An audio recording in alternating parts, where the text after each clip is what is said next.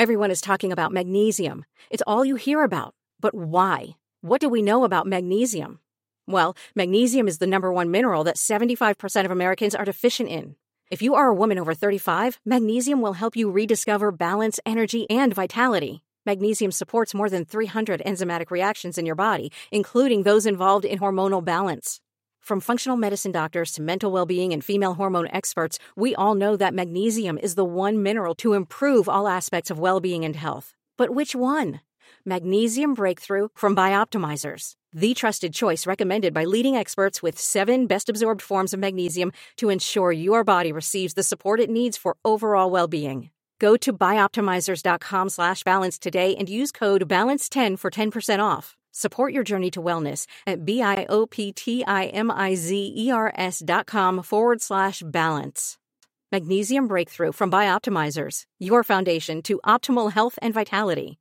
Busy Being Black is the podcast exploring how we live in the fullness of our queer Black lives. These are conversations at our intersections and an opportunity for us to hear firsthand from others in our community how they have learned and are learning to thrive. If you like what you hear, please take a moment to rate, review, and subscribe. Doing so lets others like us hear the voices amplified here.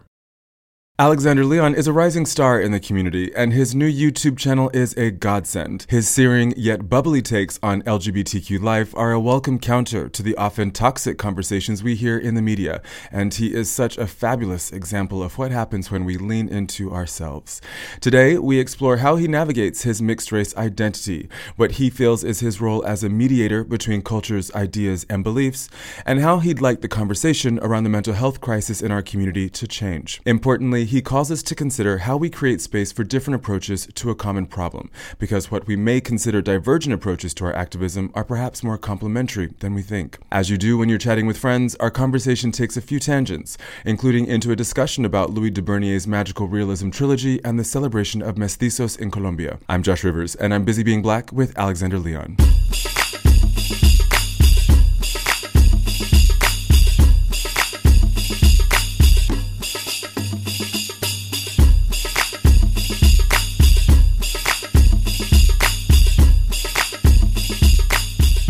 Thank you so much for being here. It's such a pleasure, Josh. I mean, I feel like I have rolled in with my coconut latte looking a bit bougie, but... Is it a coconut latte?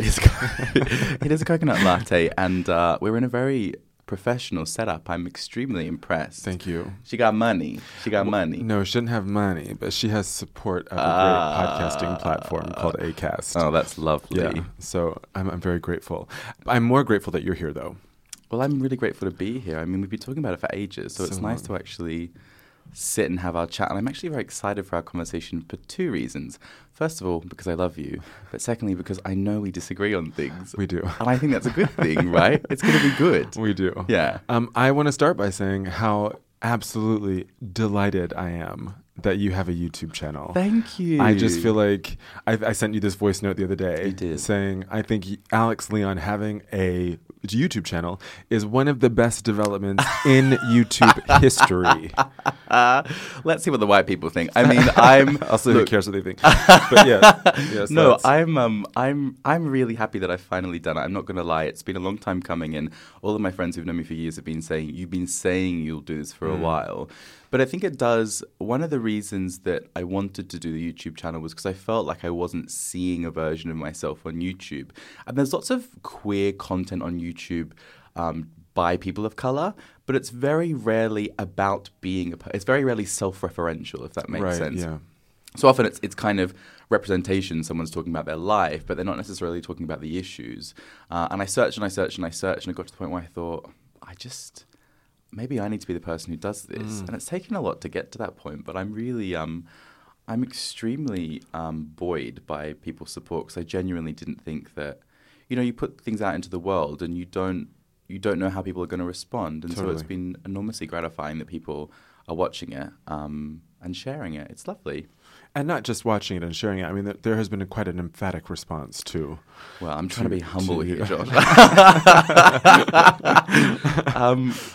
No, there has been an emphatic response. I think it speaks to people because so many of us end up discussing these issues with friends of ours, whether they be white or whether they be people of color.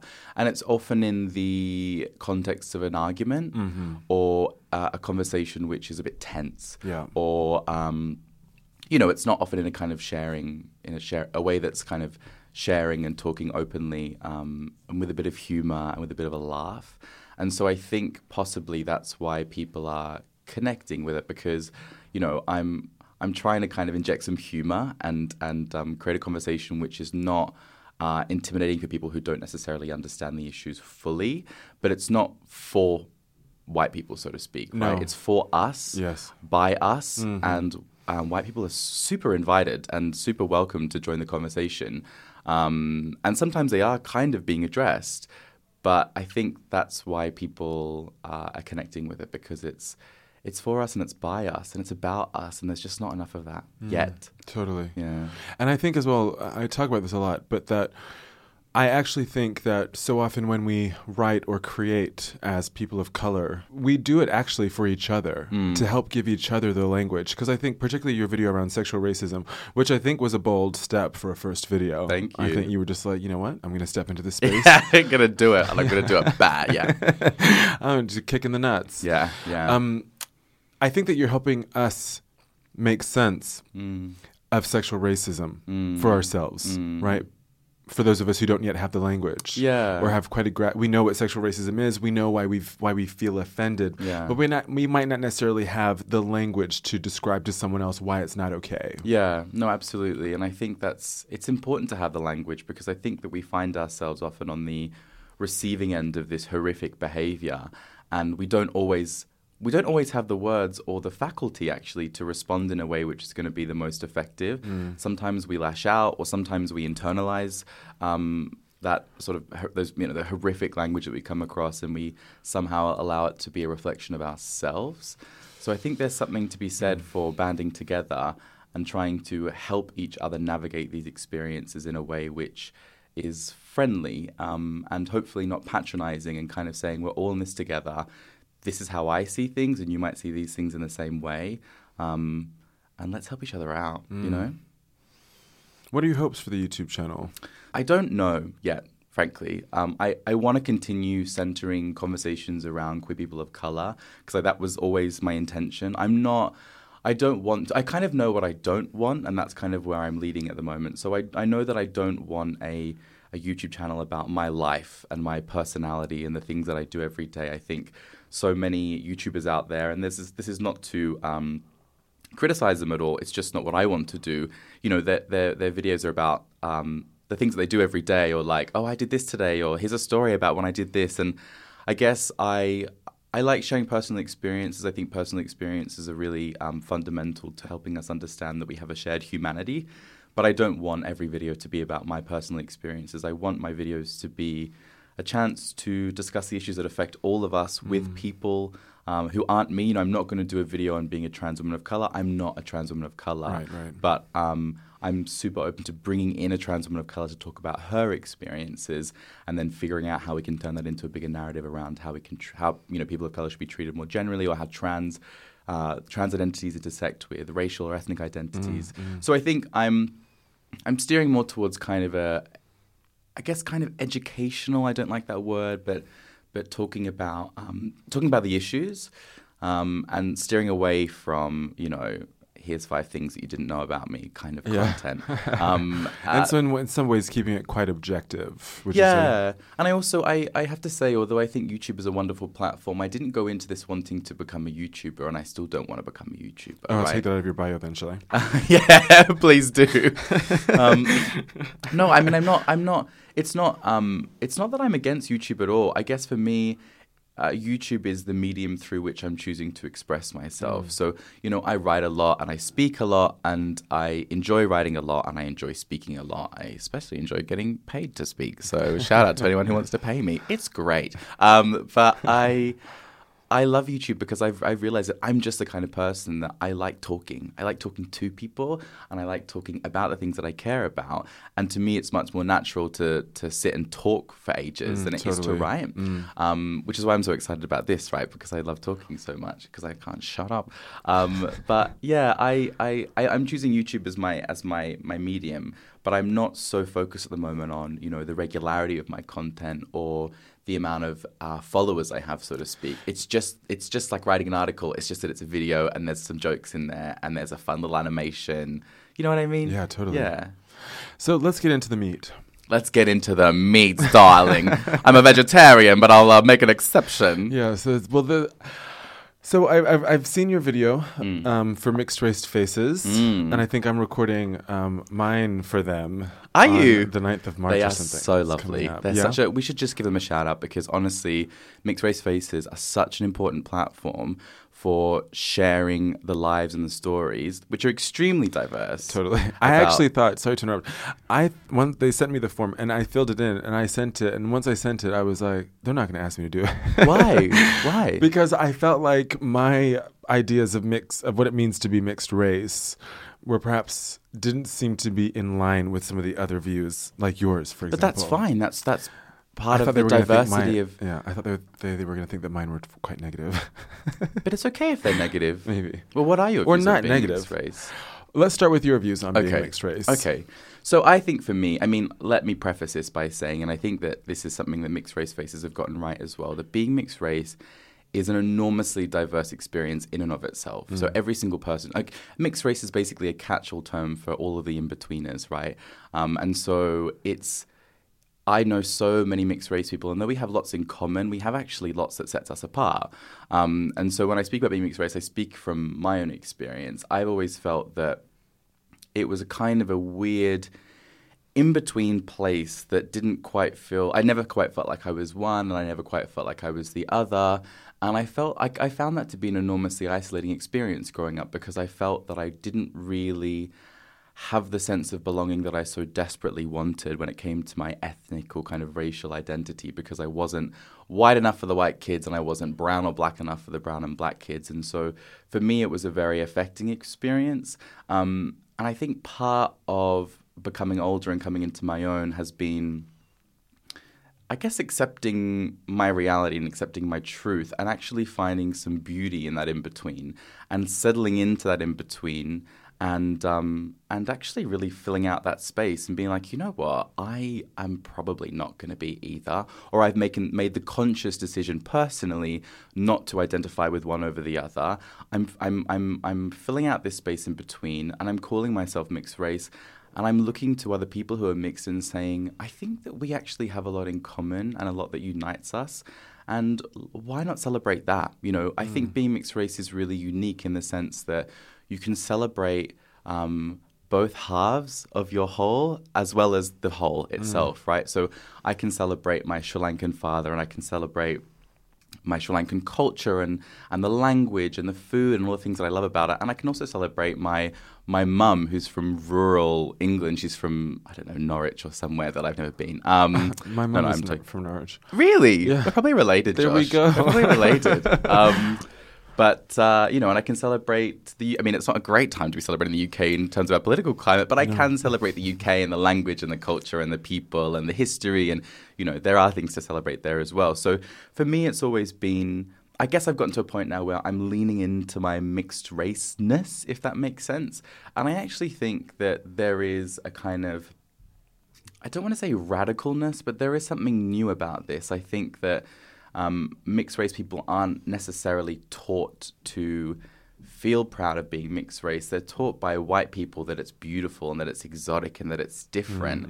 But I don't think that many of us internalize that in a positive way. I think if anything, most of us internalize that in a negative way, because it's like you're different and you're interesting. You're othered. Yeah, exactly. So I think all I'm trying to do in talking about my experience of being mixed race is encourage people to own a part of themselves that they might not necessarily have felt comfortable owning. And I enormously appreciate that not everyone is in the position to do that. Some people feel very strongly that they connect with one part of their identity more than the other. And I think that sometimes we do that also because we want to feel that sense of belonging and because we genuinely do identify with one more over the other. I'm very lucky as well to have parents who very actively love each other and who are together and so I kind of take this odd sort of philosophical approach where I think, I'm a symbol of their love and of their unity, and they're extremely different from one another. They look different, they act different, they sound different, they speak different languages, but because I'm lucky enough to have that kind of familial foundation, I can take this approach where I'm saying, I'm a product of something that's actually really, really beautiful. I'm a product of love. I think that's a really beautiful sentiment. I think it's one that I think is perhaps most important, is that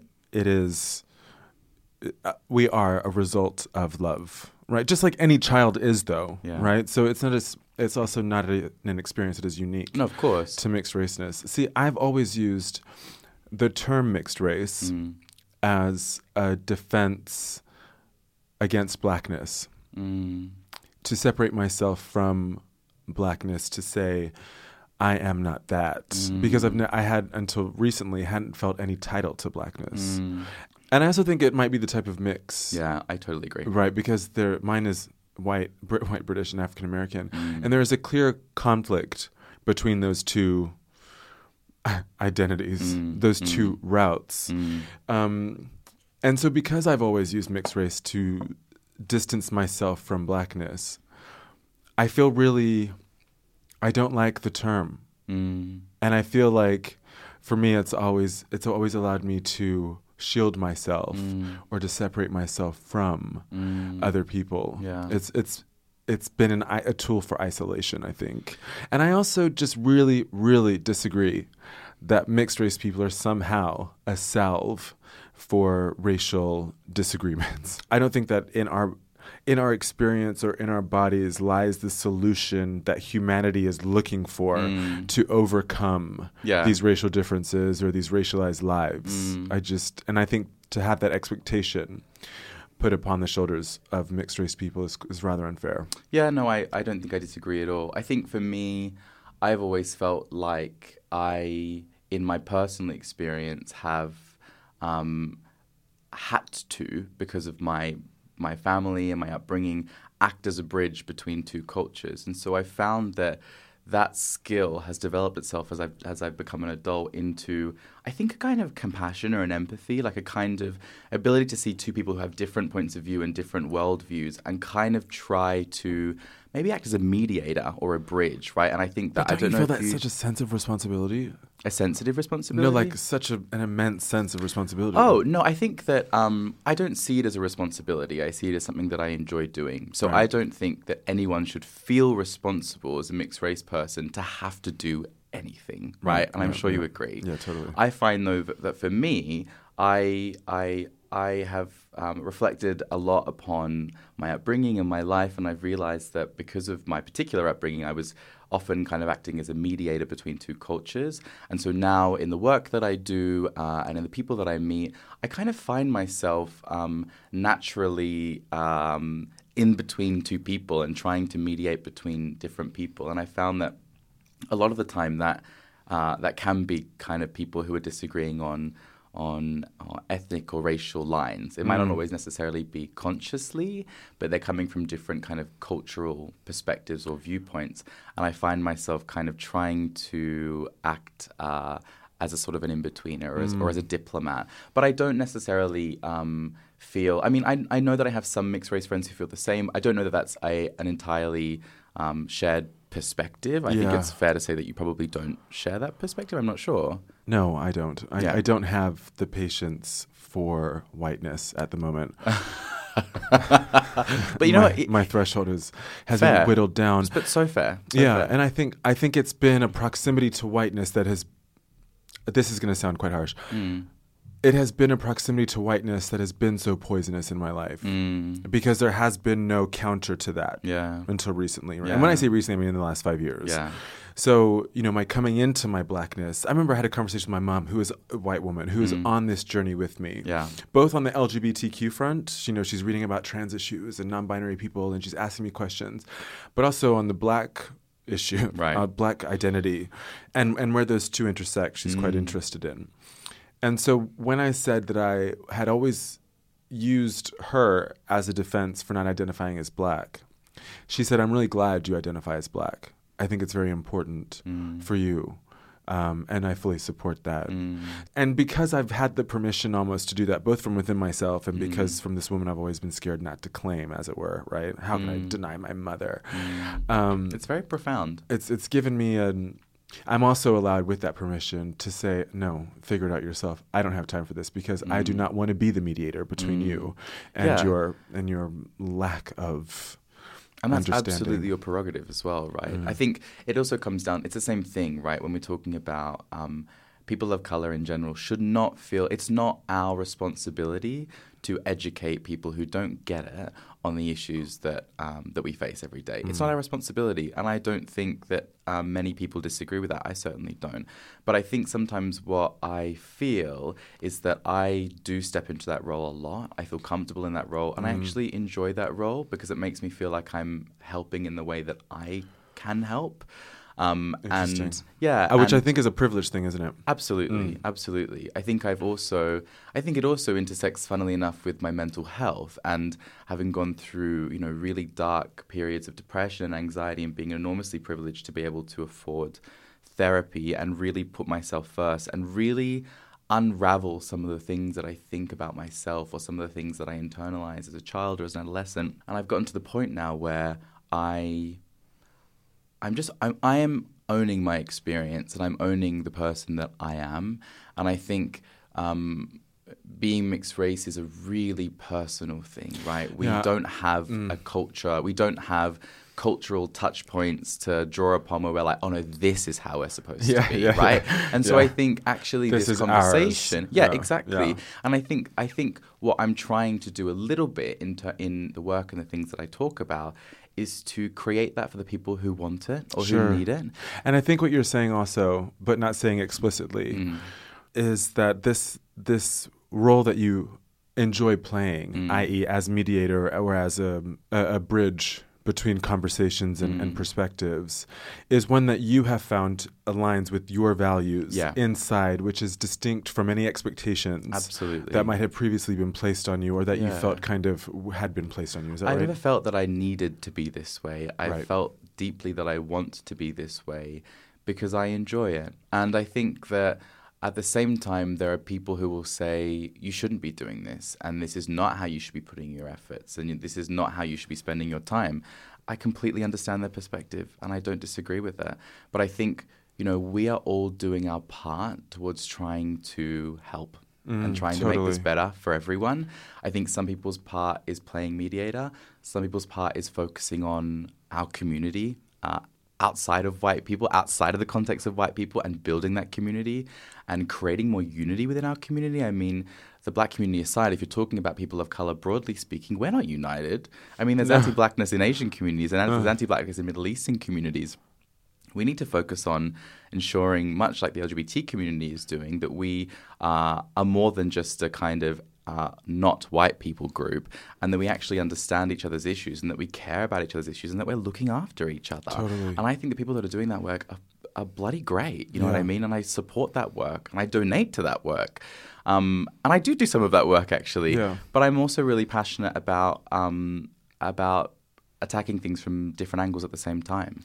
And so I feel like I have found myself better placed, although I do both, better placed acting kind of as mediator. And to be honest, it's exhausting. And I don't do it 100% of the time. It's hard work. It's no harder or easier than building unity within our community, but it is hard work.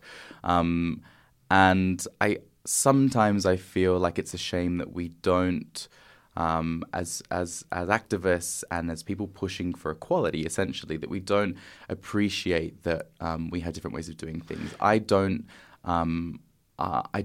criticize or argue with people who are trying to build spaces and platforms for our community to thrive. I think it's a wonderful thing. But I do think sometimes that I'm on the receiving end of criticism for wanting to bridge the divide or wanting to bridge the gap. And I understand why people feel that way, and I don't resent it. But I do sometimes feel upset by it because I feel like the work that I do, it's not for white people. Sometimes it seems like it's for white people. But it's not. I think one of the criticisms I messaged you was like, it seems reductive. I remember that very well. I was like, it's my weekly text from Josh on how I'm reductive. I do think, though, that this conversation and these dialogues are extremely important, and I don't get enough chances to talk to people whose experience or perspective on being mixed race, or on equality for people of color, or on anti-blackness, or on proximity to whiteness is different to mine. And I think in having these conversations, we develop a more comprehensive understanding of the fact that we are diverse. We are a diverse community, and we don't all feel the same. And that's okay, because there are people outside of this room and outside of this context who think that we do. So it's important that we make it clear between us that we don't, and present a diversified front to the people who don't have any clue, about our issues, and show them that there are different ways of attacking the same problem. I think being around you and being friends with you has helped me see that there is more than one approach. Because I think one of the conversations we had was about working within all-white organizations. Oh, yeah, I remember this, Yeah, we were sitting at Cafe Route. No. You got it wrong, Josh. If you're going to bring this story, it was that we went to Cafe Route and then we went to that really bougie wine bar that you brought me to, and I was like, where's this? Oh, yeah. Do you remember that? Right. And I was Untitled, like, I think where it's does called. Josh go for a glass of wine? A Japanese wine bar. Yeah, I had like a box wine on the sofa with a piece of pizza in my mouth kind of guy. And all of a sudden I think that we did go to mine after that we and have did. share a And bottle actually, of Chardonnay. also, this is probably not going to be in the podcast, but I've since read those 3 De Bernier books. Oh, of course. They We are should pick- so aren't they wonderful. great? They Yeah. are such a good trilogy. Have you read all 3 of them? I've read all Because you were 3. I read them on concerned that you holiday. wouldn't. I finished them on holiday. Yeah. What did you think? I absolutely love them. I absolutely love them, and here's why. Yeah. Because there was something about the kind of the comedy rammed up against the tragedy of that era. I think it was more or less Colombia. I've been lucky to travel to Colombia, right, and it seemed like it was very much based on Colombia. And I just thought, such an excellent writer. And I felt also that. I felt also that. I don't know how to explain it. It was very affecting for me, actually. Yeah. How did you feel about it? I fell madly in love. I read them out of order as well. Oh, did you? I didn't realize they were a trilogy. So I read Señor Vivo and the Coca Lord first and fell head over heels madly in love with Dionyso. Oh, my God. I couldn't breathe. He's so cool. He is so And I decided cool. I'm going to name my first son Dio after him. But then I was like, oh, my God, it's a trilogy. So then I went and read The War on Daniel Manuel's Nether Parts. Yeah. And became even more obsessed. So then I read Señor Vivo and the Coca Lord again. Oh, wow. In order. And then I read The Troublesome Offspring of Cardinal Guzman. Señor Vivo and the Coca Lord was by far my favorite, and I actually found it to be the most affecting. It was.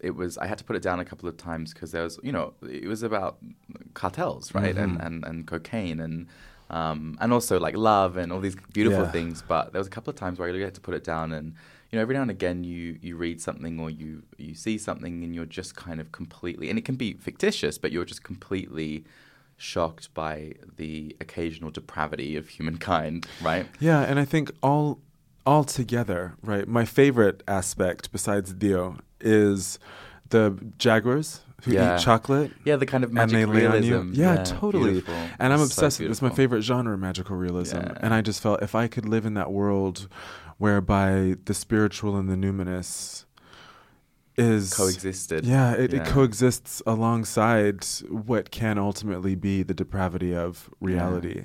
Did you not find as well? I've always really related to Latin American cultures, and I've been really lucky to have traveled a lot in that region because I was always kind of really taken by it as a young person. So I really prioritized when I was saving money and I knew that I wanted to see a bit more of the world. I really prioritized Latin America, and I'm lucky to have seen a lot of it.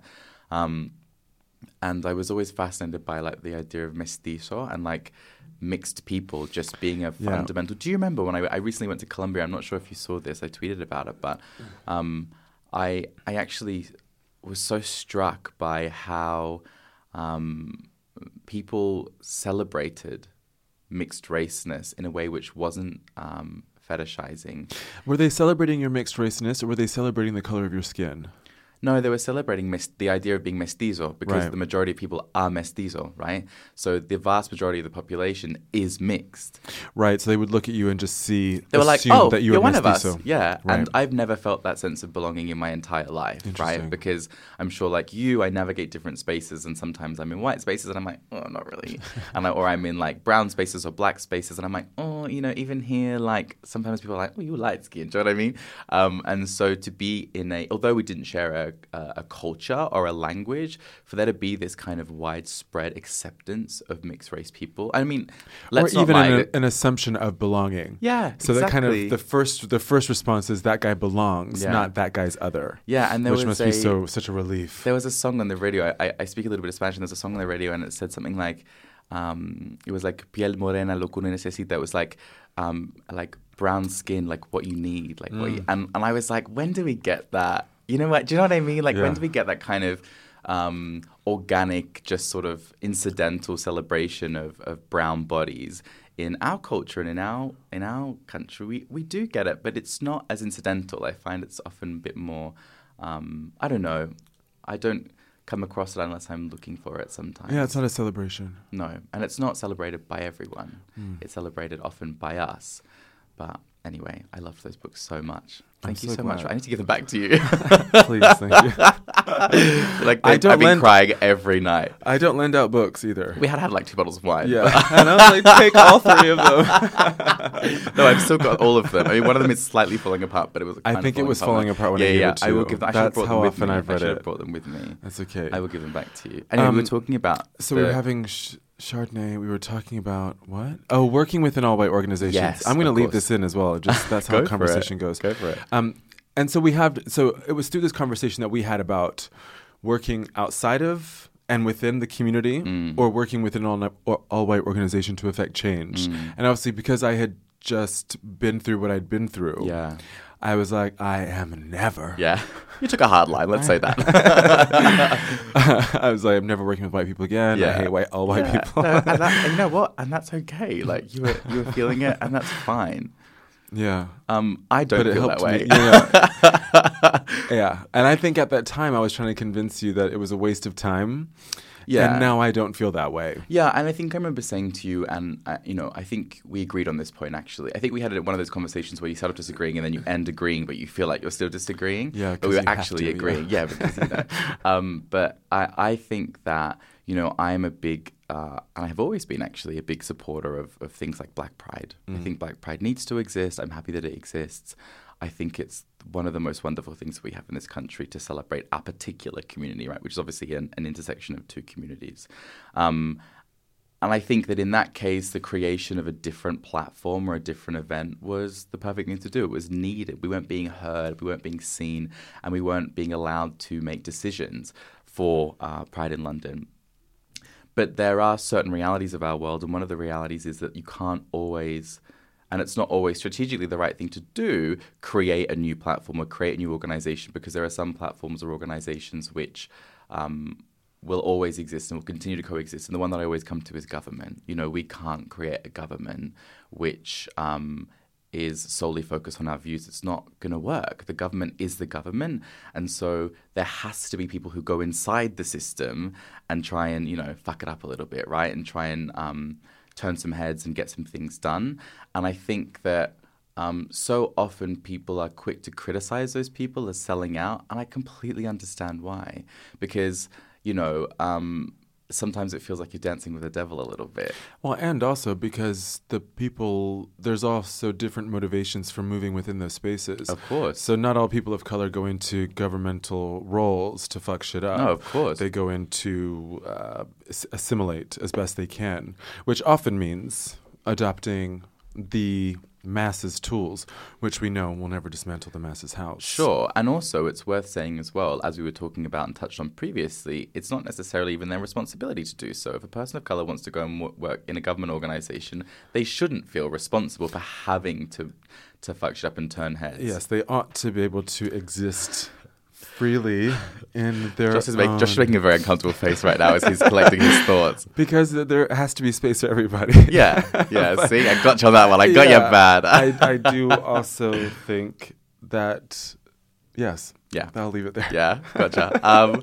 No, I think the frustration I find sometimes is that there has always been two forms of activism. Sorry, actually, this is what I mean to say. Go. Is if you move into public office, I think that your role then changes. You know, government affects public life, the life that we live on the streets. It codifies in law violence. And so in that respect, when you then step forward above the parapet, I do then think your responsibility to the community from which you originate should change. And it should be, and I think that sometimes people forget that. Because it doesn't come with I'm just doing this for me. I want to live, you know, I want to do, I don't have a I shouldn't have to have a responsibility to every single black person on earth, which I do agree with. But I do also think that there has to be some sort of movement in your politics if the institutions in which you work are directly harmful to the communities from which you originate. Sure. Yeah. Which I guess is a political ideology, and people don't have to follow that. Yeah, but that's what I'm trying to say. I don't necessarily disagree. I think when we're talking about parliamentarians and politicians and people who are representing visually and in their politics, I entirely agree. I think it's a real shame if you're a black lesbian going into office and you don't talk about the issues that affect you personally. I think often I've been disappointed to see diplomats and parliamentarians who have a public profile not talk about their issues and their character and their life experience. I think when it comes to the civil service, it's really difficult because the civil service is enormous, and the kind of roles that people do might not necessarily lend them to being able to affect meaningful or substantive change. But I do think that is a kind of political position, but I don't disagree with it. And I think if were I to be working in government, I think that I would be wanting to ensure that I was bringing my whole self to work and bringing the issues that I care about to work. But I don't, I think it does come down to individual experiences, and we can't necessarily ask of people to do that if they don't feel comfortable yet, or if that's not within their nature. Not everyone is so outwardly and explicitly political in their nature even. So I think I kind of mostly agree. I think that there'll always be exceptions for people who just, it's not in their nature to kind of shake the house, or whatever the expression is, shake the boat. What's the expression? Rock the boat. Shake the house. But you can tell that I'm sleep deprived. Yeah, let's shake the house. Shake the house, bud. So if anyone follows you on social media, I think they've seen your star rise over the last year. That's very kind of you to say, Josh. Yeah, it is rising. You are a bright, shining star. Thank you. And I think that's in no small part because of your openness around mental health. And that isn't a question, but it's a place to position ourselves for conversation. Yeah, so I have a lot to say on this topic. I think that I have been very open when it comes to my mental health, and I've always felt very strongly that was an important thing to do. I think for the LGBT community, I do think mental health is one of the crises that we're going through as a community. And I sometimes feel frustrated that we don't speak about it in the same way that we speak about kind of other health related issues or outcomes. We talk a lot about sexual health, and I think that comes down to the HIV/AIDS crisis and the fallout of that. And I think that all of the work that's being done around sexual health is extremely important. I have many friends, as you know, who work in that sphere, and I feel incredibly proud that not only have we gotten to a point where we have PrEP and we're talking about it and we're actively encouraging people to take more responsibility for their sexual health, but we're also talking about things like black men who have sex with men, or Asian men who have sex with men, or trans people and their experiences of HIV and how they can protect themselves and look after themselves. So I think that's really important, but I also find that we don't give as much time or space to talk about mental health, and mental health is also something which disproportionately affects the LGBT community, and then even and affects even more so LGBT people of color.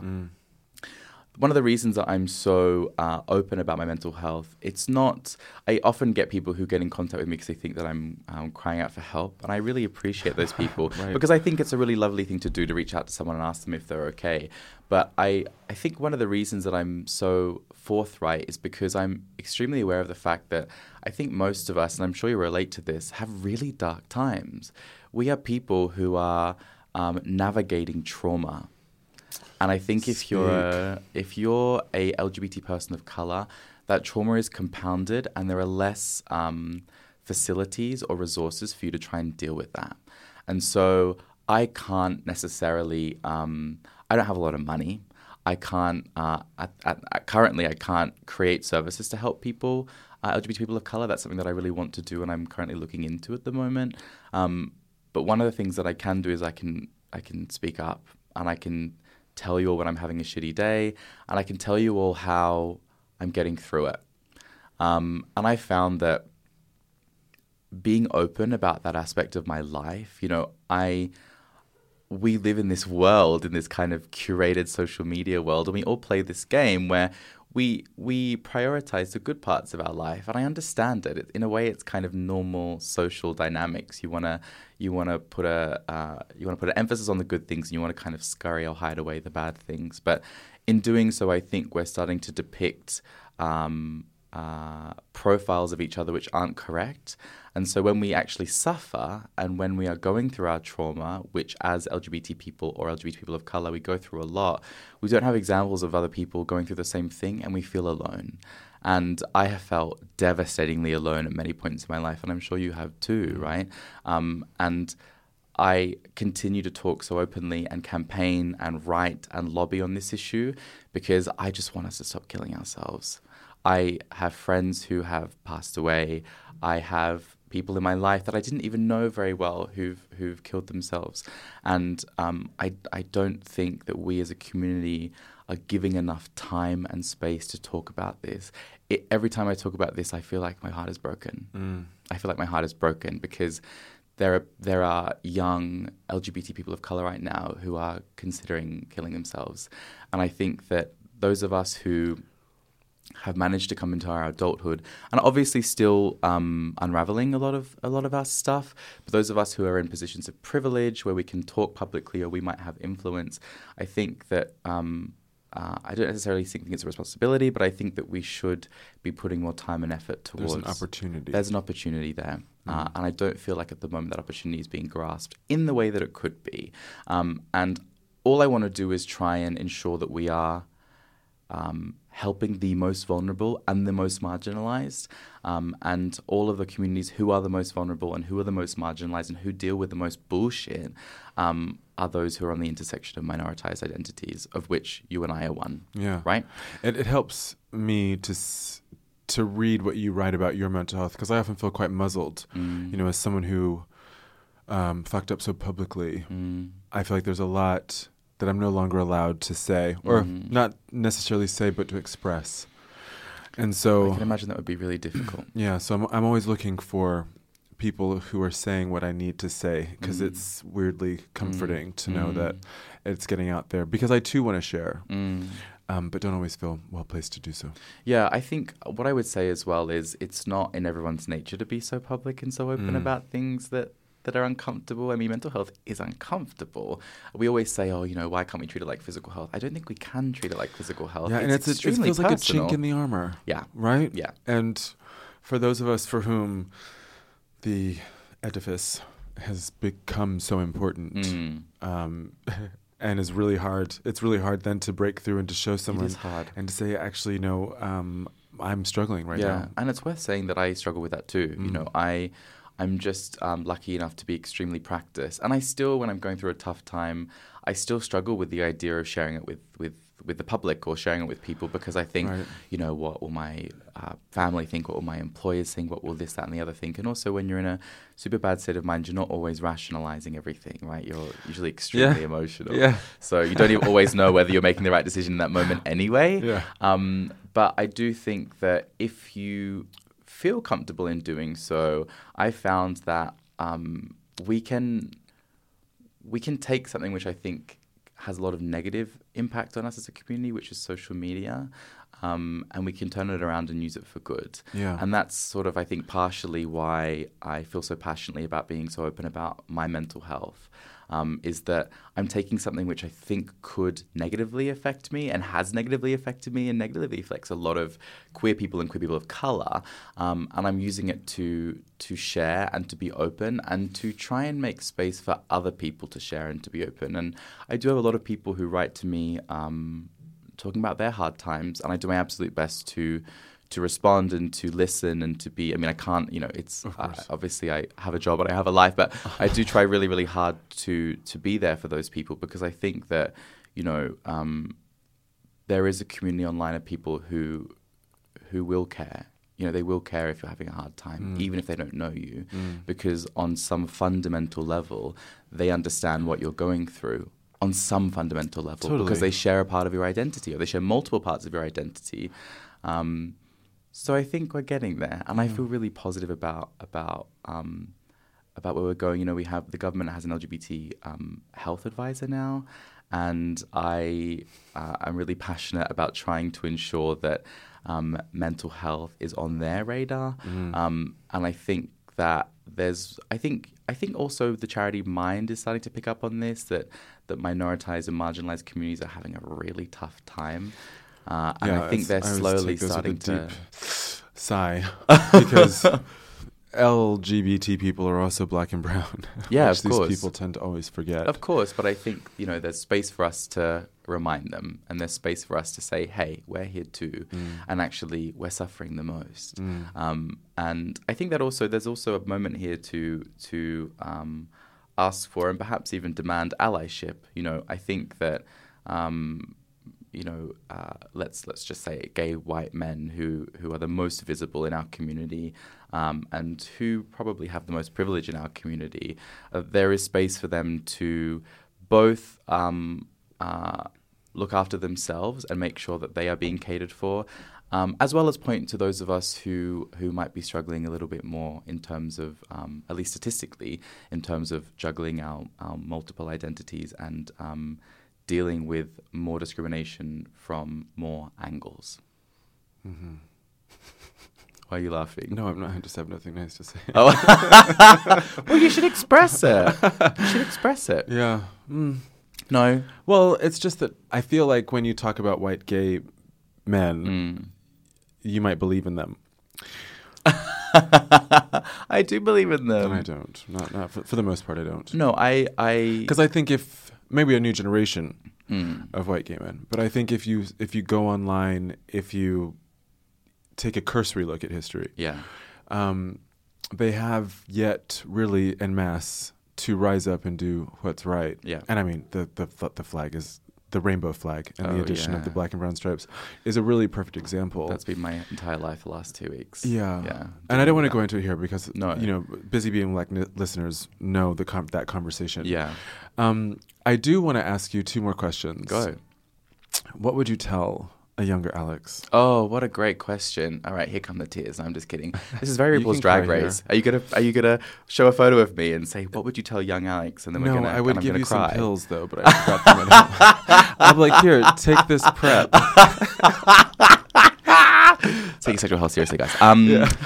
What would I say to younger Alex? Gosh, you know what, Josh? That is a really good question, and there's not a perfect answer. You know what I mean? Well, the perfect answer is the answer that you would tell yourself. Let me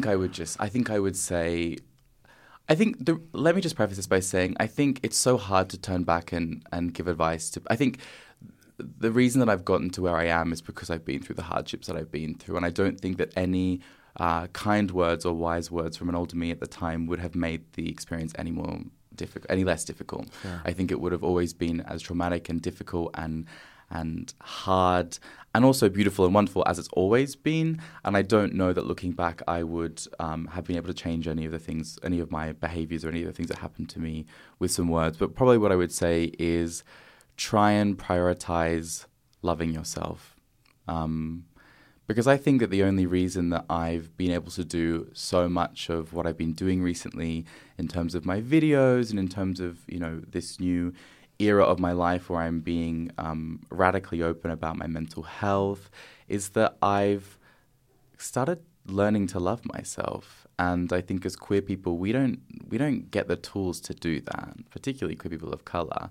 And I'm very, very slowly building up this sense of like, wait a second, I'm pretty shit hot. You know what I mean? And I've got some really great things to give the world in many different ways. And that might sound a little bit self-important and a little bit obnoxious, but I think that it's actually, I was going to say that exact thing. I think that it's beautiful. I think people in the world who are told that who they are is wrong, turning that around and saying, you know what, no, who I am is right, and here are the 10 reasons why, is radical and important. And I think that I'm on that journey, and I'm really getting there. And I actually am really proud of myself, because I don't think that it's easy. And I'm sure you agree. Yeah, totally. And I still, let's just caveat this by saying I still, it's not like I'm walking around being like, I'm the best. Yeah. Oh my God, I've made it. Yeah, I made it. Thank you so much for your time. Actually, right after this, I'm going to have a meeting with my agent. I'm 100% fine. Yeah. Everything is fine. Whilst the country collapses around us. No, I also want to make this really clear, because I think a lot of the time when we're talking about mental health in particular, we kind of treat it as like, oh, I was broken and now I'm fixed. That's right. And that's not the case. You know this, I know this, and most people who struggle with mental health know this. It's a constant journey, and I'm constantly relapsing, and I'm constantly reaching out to my friends for help. But in that process, incrementally, I'm learning how to do it better, and I'm learning to internalize more good stuff about myself, so that when I do have that little relapse, or when I do have something which, triggers me or whatever, I bounce back a little bit better. So, yeah. That's beautiful. Thanks. And to close, I ask all of my guests the same question. Oh, I think I know what this is, yeah. What do you hope for? I think I want to live in a world where queer people, and particularly queer people of colour, are allowed to thrive. I think we're getting there, and we are creating spaces to be ourselves and be authentic and live our truth, and it's so exciting. But the fact of the matter is that we are in an extremely tolerant metropolitan part of the world, and there are so many parts of the world where people don't have that privilege, and queer people, and particularly queer people of colour, as you know, are still fighting extremely hard for their rights. And I'm really lucky to work for an organisation and with activists who are doing this, and I know firsthand that it's not easy. And so what I hope for is a world in which queer people, irrespective of where they're born and where they happen to live and the language that they grow up in and the culture that they grow up in, are allowed to thrive and are given space to be themselves. And I honestly think, and this is maybe going to sound a little bit silly, I honestly think that queer people change the world. I think we've always been changing the world. We're changing the world right now, and we're going to continue to change the world. So as far as I'm concerned, the more queer people who are allowed to be themselves 100%, the world's going to change, and it's going to change in a good way. So that's what I'm hoping for. And I think it's going to happen. I think it's going to happen, Josh. And I think you're going to be a big part of it. I think you're going to be a big part of it. Oh, you hang up. Stop it. Oh my God. Oh my God. We're going to go and get awesome. We're going to go get coffees after this and hold hands. It's going to be great. Alex, thank you so much for being here. Thank you. I appreciate you. I'm so glad we've done this. I don't want it to end ever. I know. I want to keep going. Unfortunately, Alexander Leon is an activist, writer, and content creator, and you can find links to his work in our show notes. Busy Being Black is the podcast exploring how we live in the fullness of our queer Black lives. Thank you to our partners, UK Black Pride and Blackout UK, and to you, the listeners. Remember this, your support doesn't cost any money. Retweets, shares, ratings, and reviews all help, so please keep the support coming. Finally, thank you to Anthony Giles, a queer Black, Grammy-nominated producer based in New York City, for these bomb-ass Busy Being Black beats. Ashe.